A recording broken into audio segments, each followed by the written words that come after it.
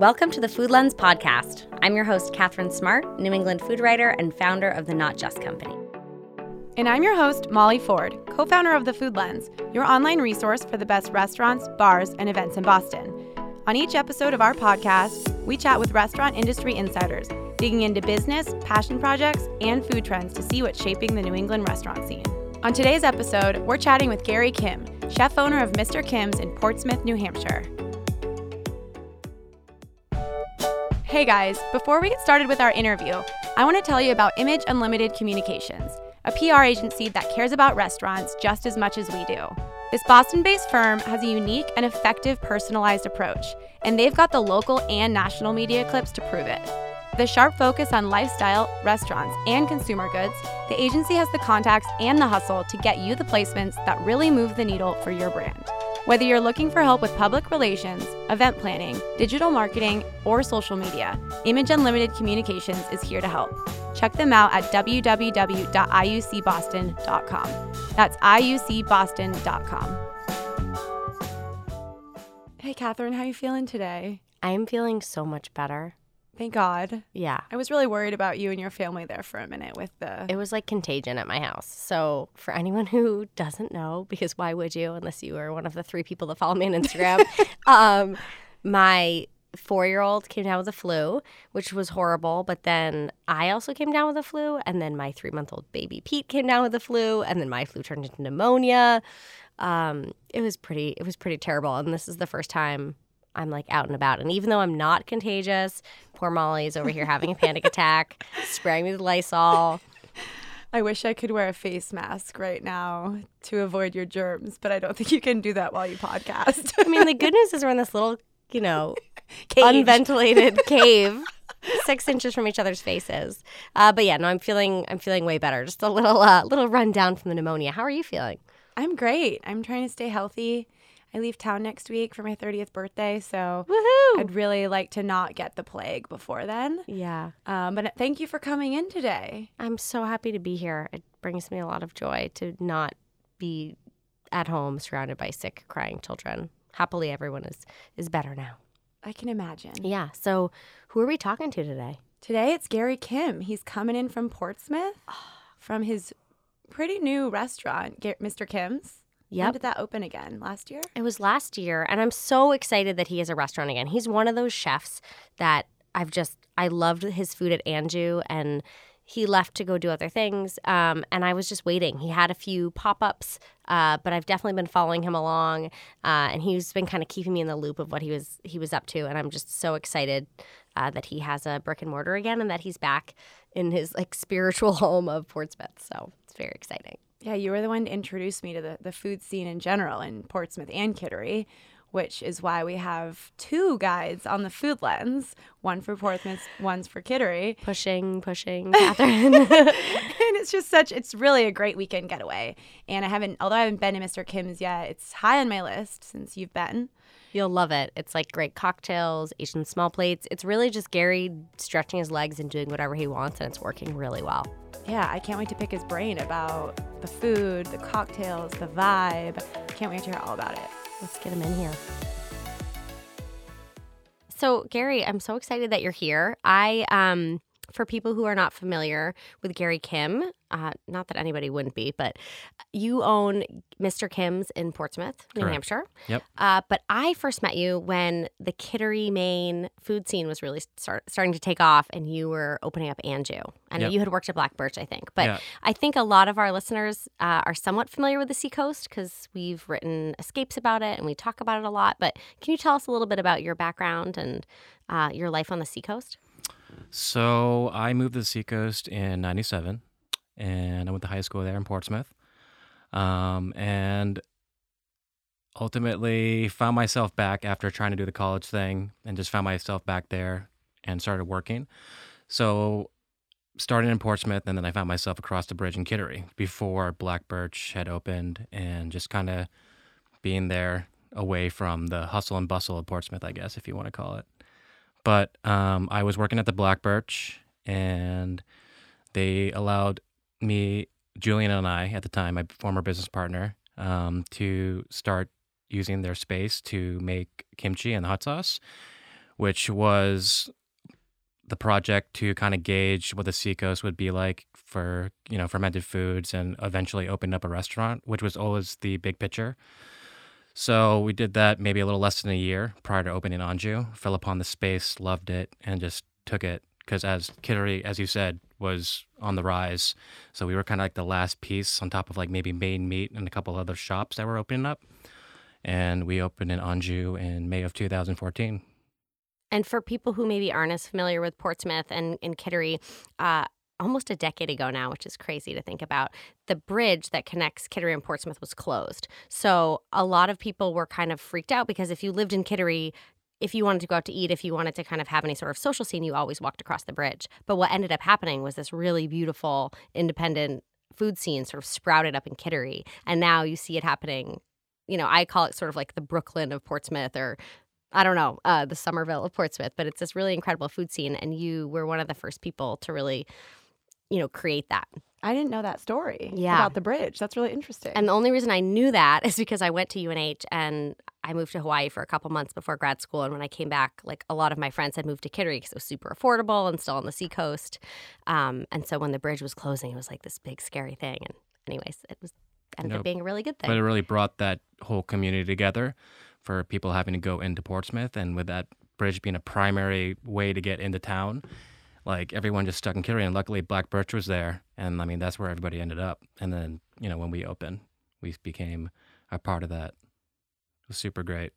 Right. And Anjou, talk about the food a little bit there.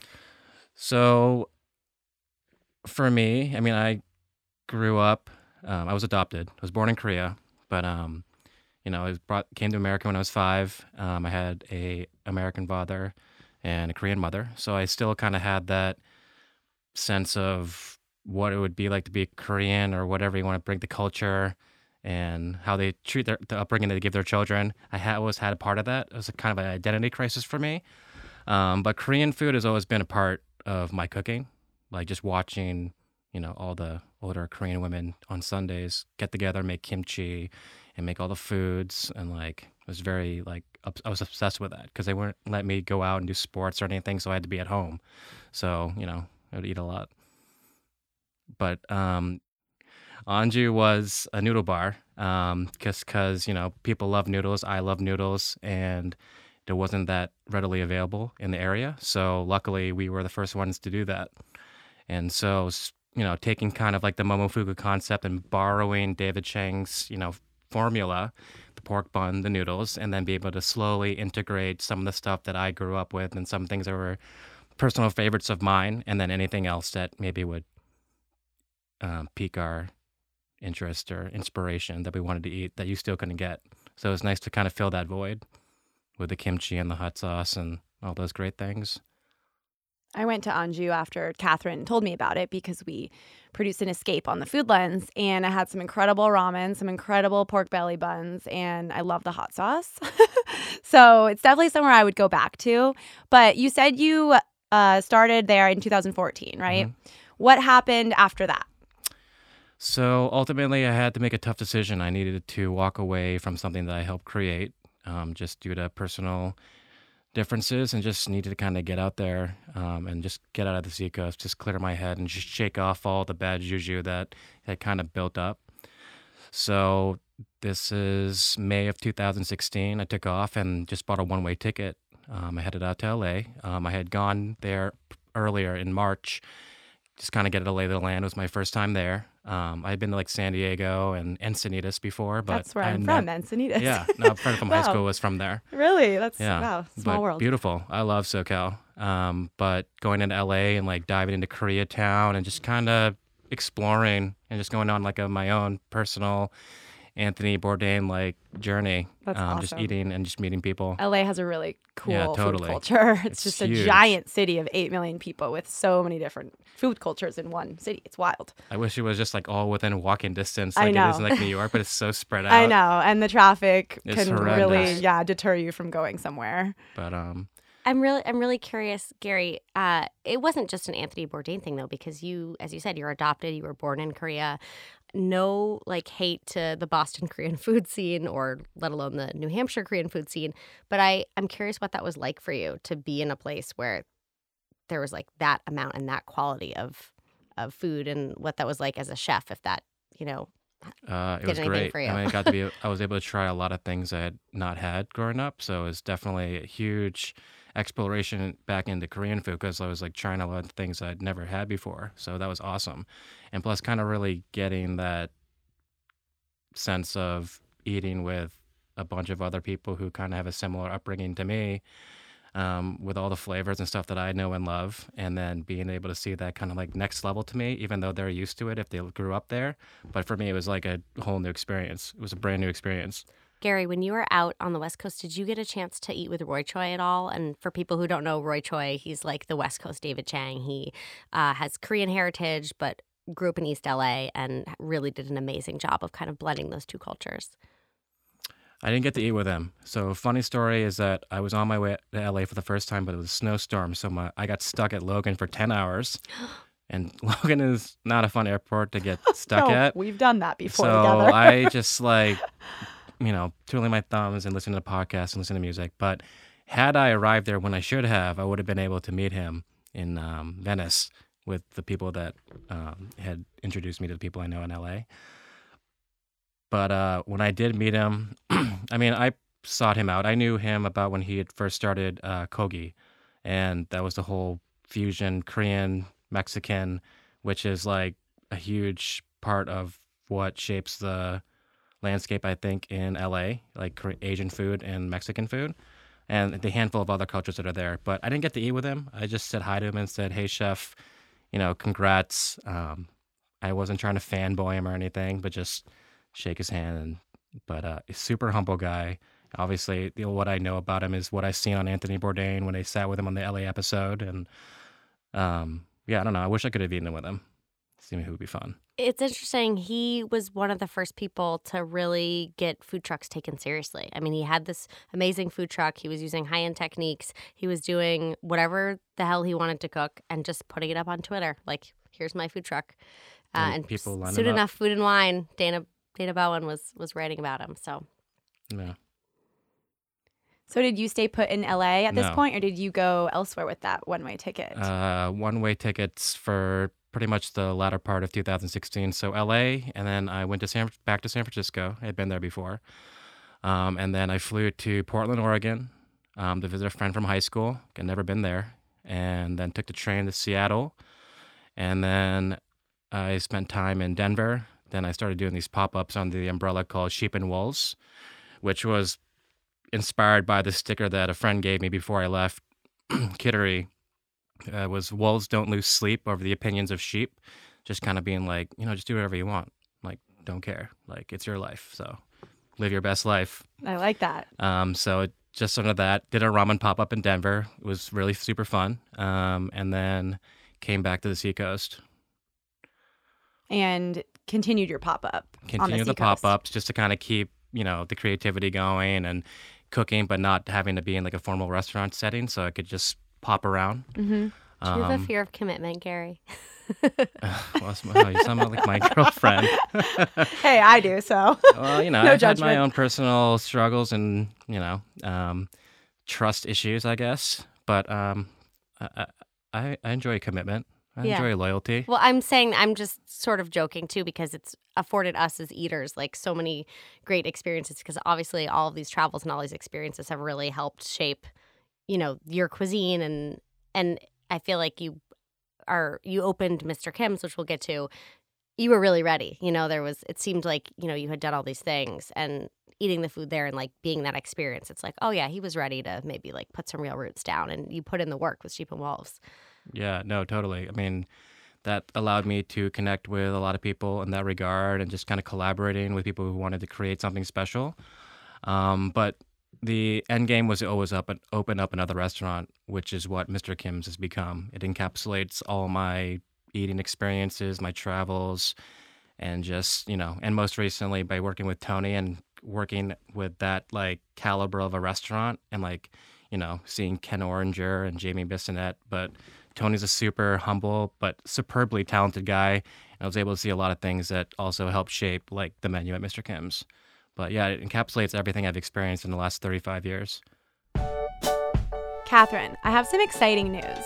Remember our season 1 sponsor, Winester? Yes, how could I forget? They curate great wines from small producers in the U.S. You browse their collection of unique, hard-to-find wines, and then they ship it straight to your door with fast, cheap delivery. Yep, that's right. But the exciting news is that they're officially opening their doors to their showroom in Seaport this spring. What do you mean a showroom? Can you buy the wine there?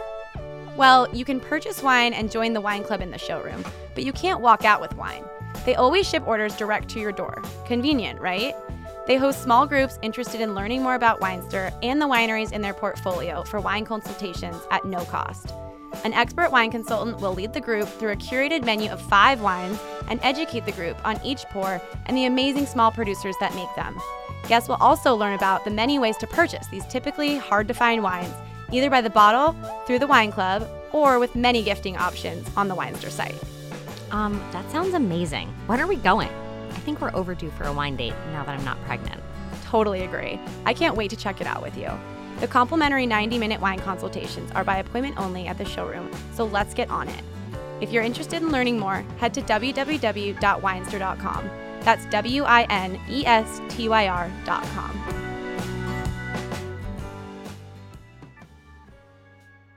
So I actually haven't been to Mr. Kim's yet. I'm dying to go. Obviously, I've heard great things from Catherine, but I've actually talked to a few people who've also been and loved their experience in Boston. So that was really exciting to hear. But since I've never been before, can you tell me about the ambiance, the food, the cocktails? What should I expect? So you shouldn't expect anything. You just walk in there with a clean slate, no expectations, but it's super welcoming. The story behind it's a old building. The upstairs most recently was the cocktail bar, The Nice, but prior to that, for 10 years, was a place called the Red Door, which was a hub for a lot of like international underground music, as well as a really cool, fun, and intimate martini cocktail lounge. As well as recent UNH grads who wanted to be an adult but didn't really know like what they were doing, and they could feel kind of fancy going to the Red Door. Yeah, speaking as drinking the espresso martinis. Oh, so many espresso martinis. I love an espresso martini still. They're coming back, by the way. They yeah. are coming back. But sorry, continue. Yeah, and then so it's a 2-level space. The upstairs is our lounge, but there's additional seating now that we did some additional additions and renovations. But the downstairs was a burrito place. So we kind of had to take what was left for us and make it into like a functioning restaurant, full-service restaurant. So it's marked by a very bright, welcoming red door.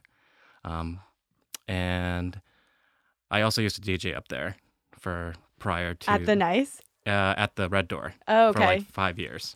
Cool. So that's another one of your skill sets. Yeah, I just love music. I do played too. trumpet when I was growing up, and so like music has been a huge part of my life. But yeah, it's kind of like a fun coming back full circle experience, because I'd spent so much time there when I was younger, or my 20s.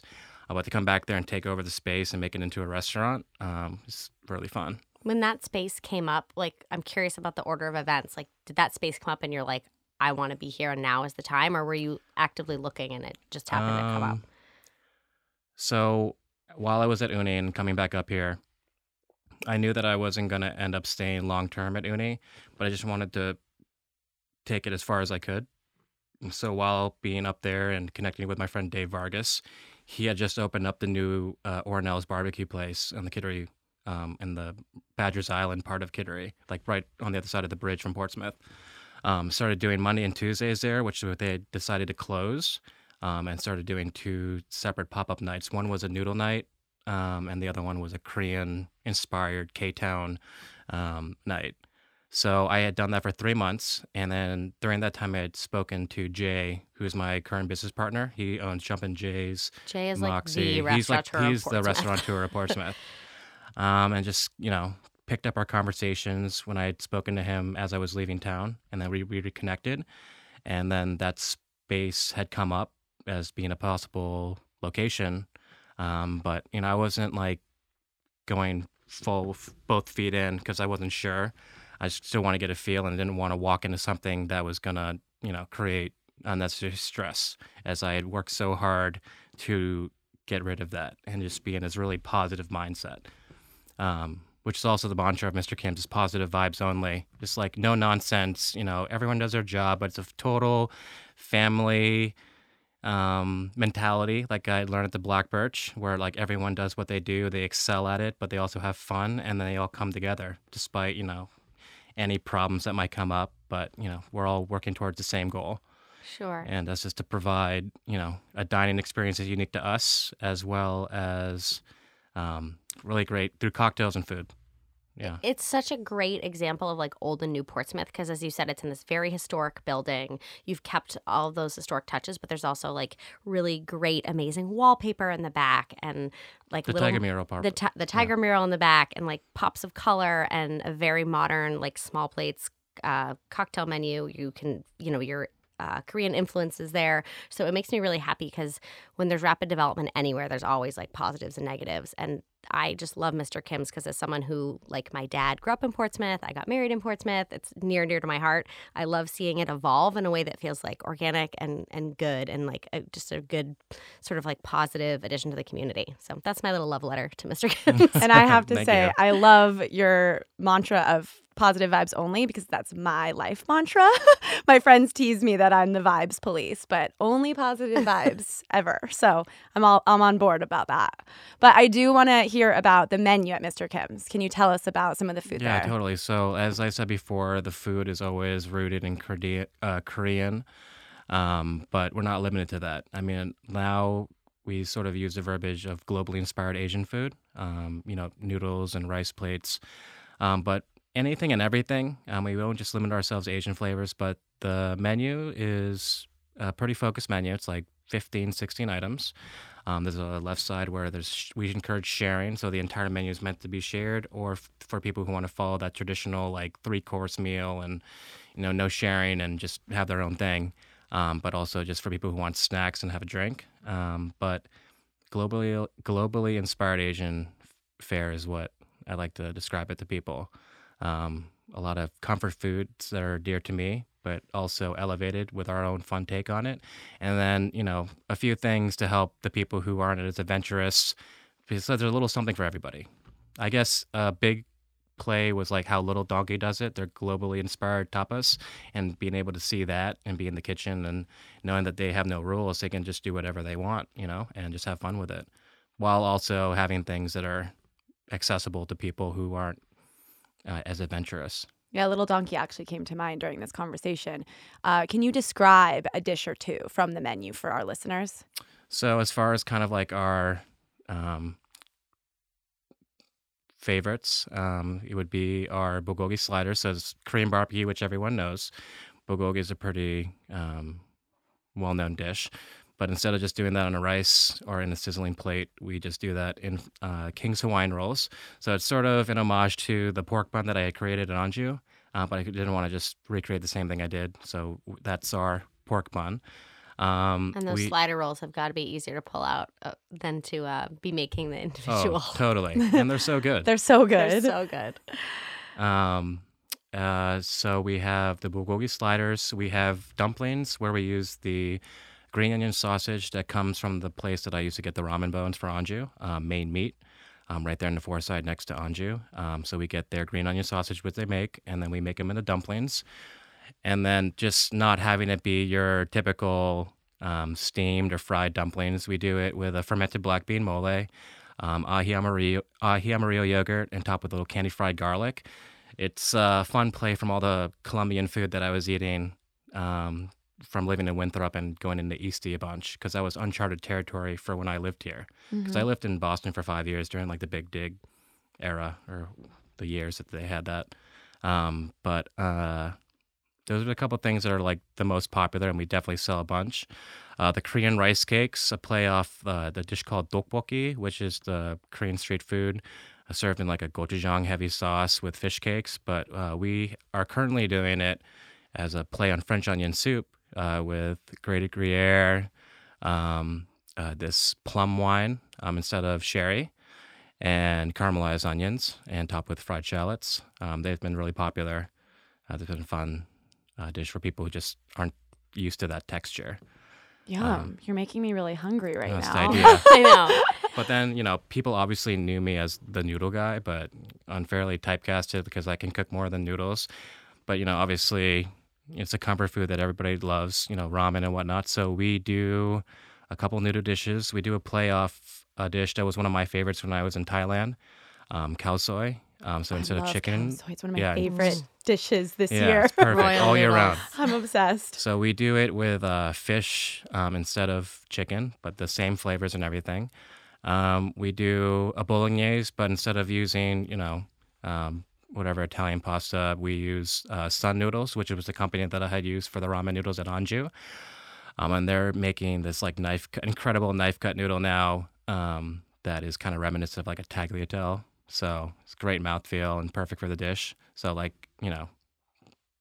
not your traditional bolognese, but all the flavors, but just a little Mr. Kim's touch to it. And we do a bibimbap, which obviously is another Korean staple, which everyone knows. But instead of doing the traditional barbecue beef and like the spinach salad and all the other things, and we do it as a play off of a northern-style Chinese lamb dish. So we do spicy cumin lamb with a cumin sauce. We slow roast, we cure, and then we slow roast the lamb and fried egg herbs. So it's like the Korean foundation, but with like northern Chinese flavors. I'm all about flavor and textures. So, I mean, that's kind of carried through every dish that we have. Gary, you mentioned a couple times, experimenting with, say, the tteokbokki, which has a different kind of texture than maybe people are used to. And you said, everybody knows bibimbap. And in Boston, a lot of people do. But I grew up in New Hampshire, so I feel comfortable saying that a lot of people in New Hampshire have never eaten any Korean food. And obviously, you did a really smart little market test if you look way back when you guys started with the hot sauce and then you started with Anju. But I'm really curious what the reception has been like and, how Portsmouth is changing all the time, but how has that worked? I will say overall that the community has embraced us, and for the people who, are just trying us for the first time are completely taken away because they're stepping outside of their comfort zone a little bit and then trying these new things. But there's also a lot of things that are not over their heads. I mean, it's stuff that they're used to. Like having any dish remind someone of something, even though they haven't had that exact dish that we're serving, to remind them of a dish that they grew up having and to kind of connect that is really awesome to see. But the town has embraced us. I'm not going to say that I don't have any actual evidence that it's a fact, but I feel like they had been waiting for me to come back because, I just took off quietly 3 years ago. Raising my hand over here. I was like, where's Gary Kim? What's going on? That was a hashtag my friend started. Yeah. That's really funny. But Portsmouth is kind of struggling with that. They want to keep that sort of blue collar, the pubs and all those things and not make it too bougie, but just because of the small gentrification there, like in any suburban town, I guess you could say, is that, they want the new, but they don't want it to be overly fancy. And we are not that at all. We're super casual. We're super fun, unpretentious, just come in, whether you want a full meal or if you want to just have a couple bites or just hanging out, you're welcome to do that. It's more than just a restaurant. It's a social space so that, anybody can just go in there and do whatever they want to do. Well, not anything they want to do, but, respectively from drinks, hanging out with their friends and eating. But positive vibes only. But no nonsense, and positive vibes only. Love it. And Isaac, our producer, mentioned your cocktail program. Can you tell us a little bit about that? Yeah, so Kevin Walsh, who is my bar manager, he used to work down here. He used to work at town, but he just has a passion for a cocktail. So he kind of became this Michael Jack, which was the guy that kind of sparked this whole world of craft cocktails, which I was not familiar with at all, and changed my perception of what a drink could be. But Kevin is just doing a fantastic job making cocktails that pair with the food, and the cocktail program is just super fun. We do our own version of a milk punch. We do, which is a soju based, and Wait, what's soju? Soju is basically the Korean version of sake. Ah, okay. It's like a rice wine, right? Yeah, it's basically vodka. Okay. Korean vodka. Sounds So dangerous stronger than and a delicious. rice wine. It is delicious, great, pairs well with food, but yeah, the hangover is not so nice.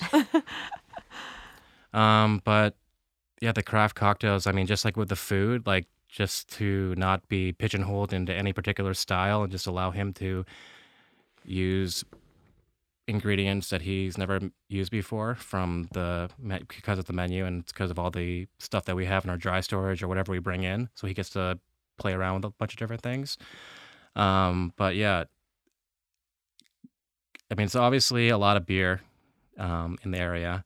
But I mean, for the people who have an appreciation for a really well-made cocktail, I would say that you could probably say that we may have the best ones. Ooh, It's up I there. love it. It's I love definitely up cocktails, there. so Yeah. Mr. Kim sounds right up my alley. Yes. I can't wait to go. Absolutely. Did you happen to have any of the dishes or drinks that he mentioned? When you were on your I visit? had the sliders, which are fantastic.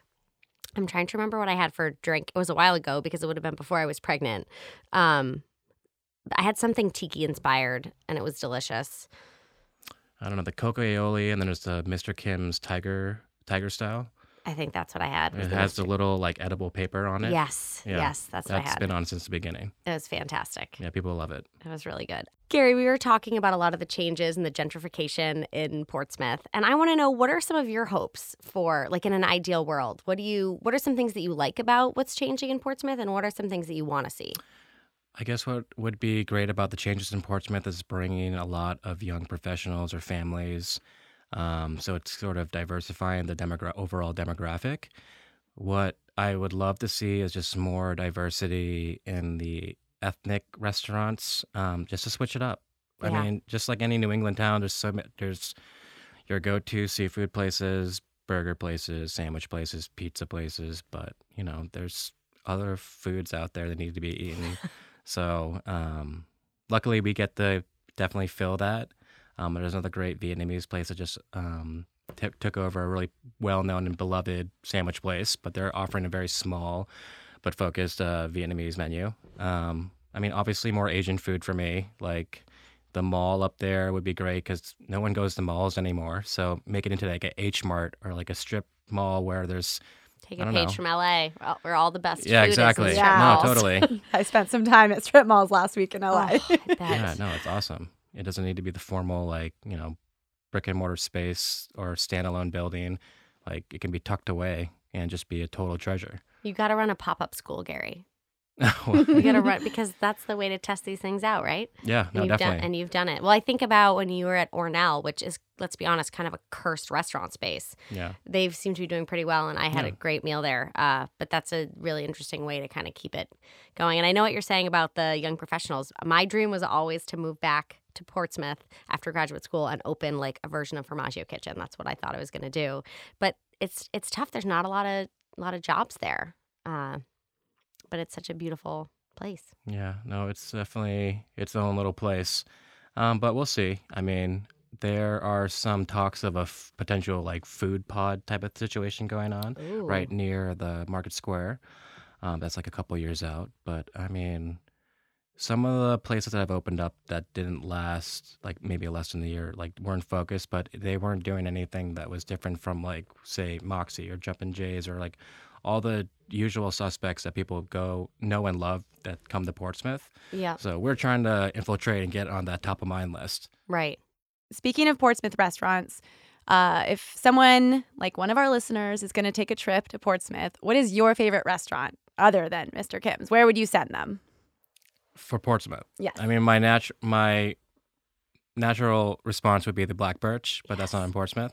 I mean, it's literally right over the bridge. But for Portsmouth, my friend Dave's restaurant, Vita Cantina, he just got nominated on the semifinalist list for James Beard last year with Tony. He's doing really awesome Mexican-inspired food from his heritage. He's from SoCal originally. I forgot what region his family's from in Mexico, but filling that void for that particular style. I mean, because there's a handful of other places that do it, but he's doing it the best.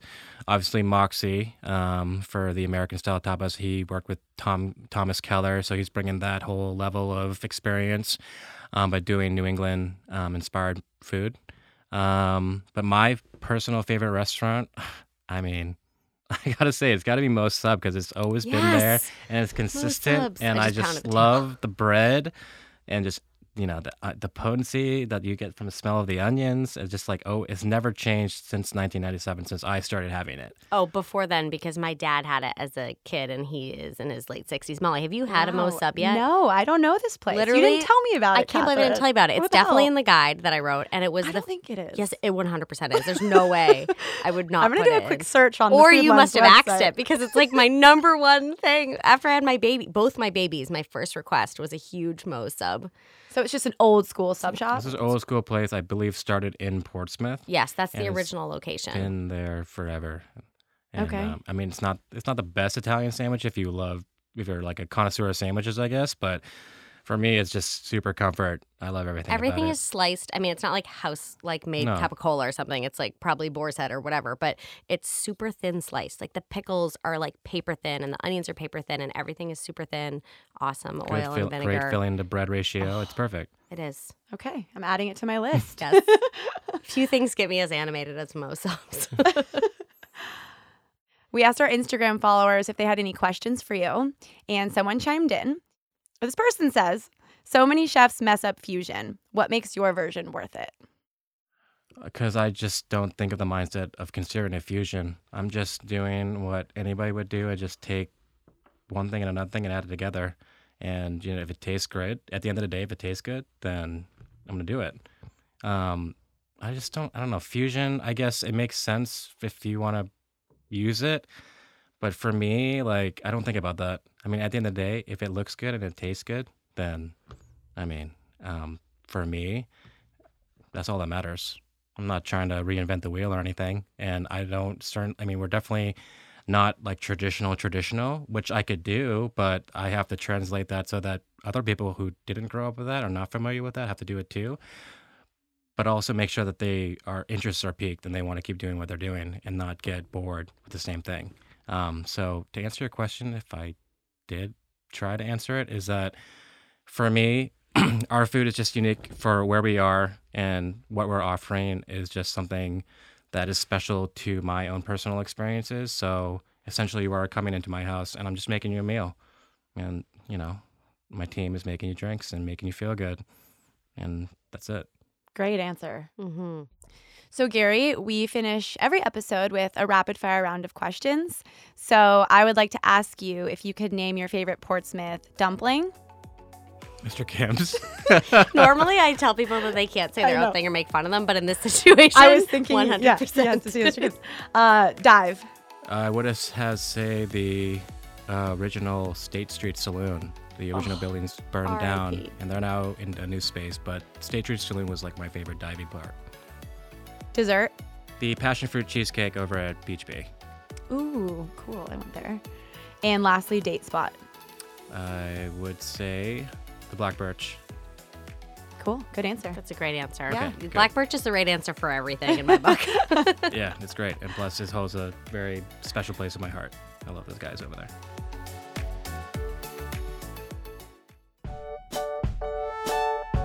Hi guys, Catherine here. I know you're used to hearing me talk about restaurants and my human babies and occasionally my fur babies, but I want to share a little bit about my other baby, Not Just Company.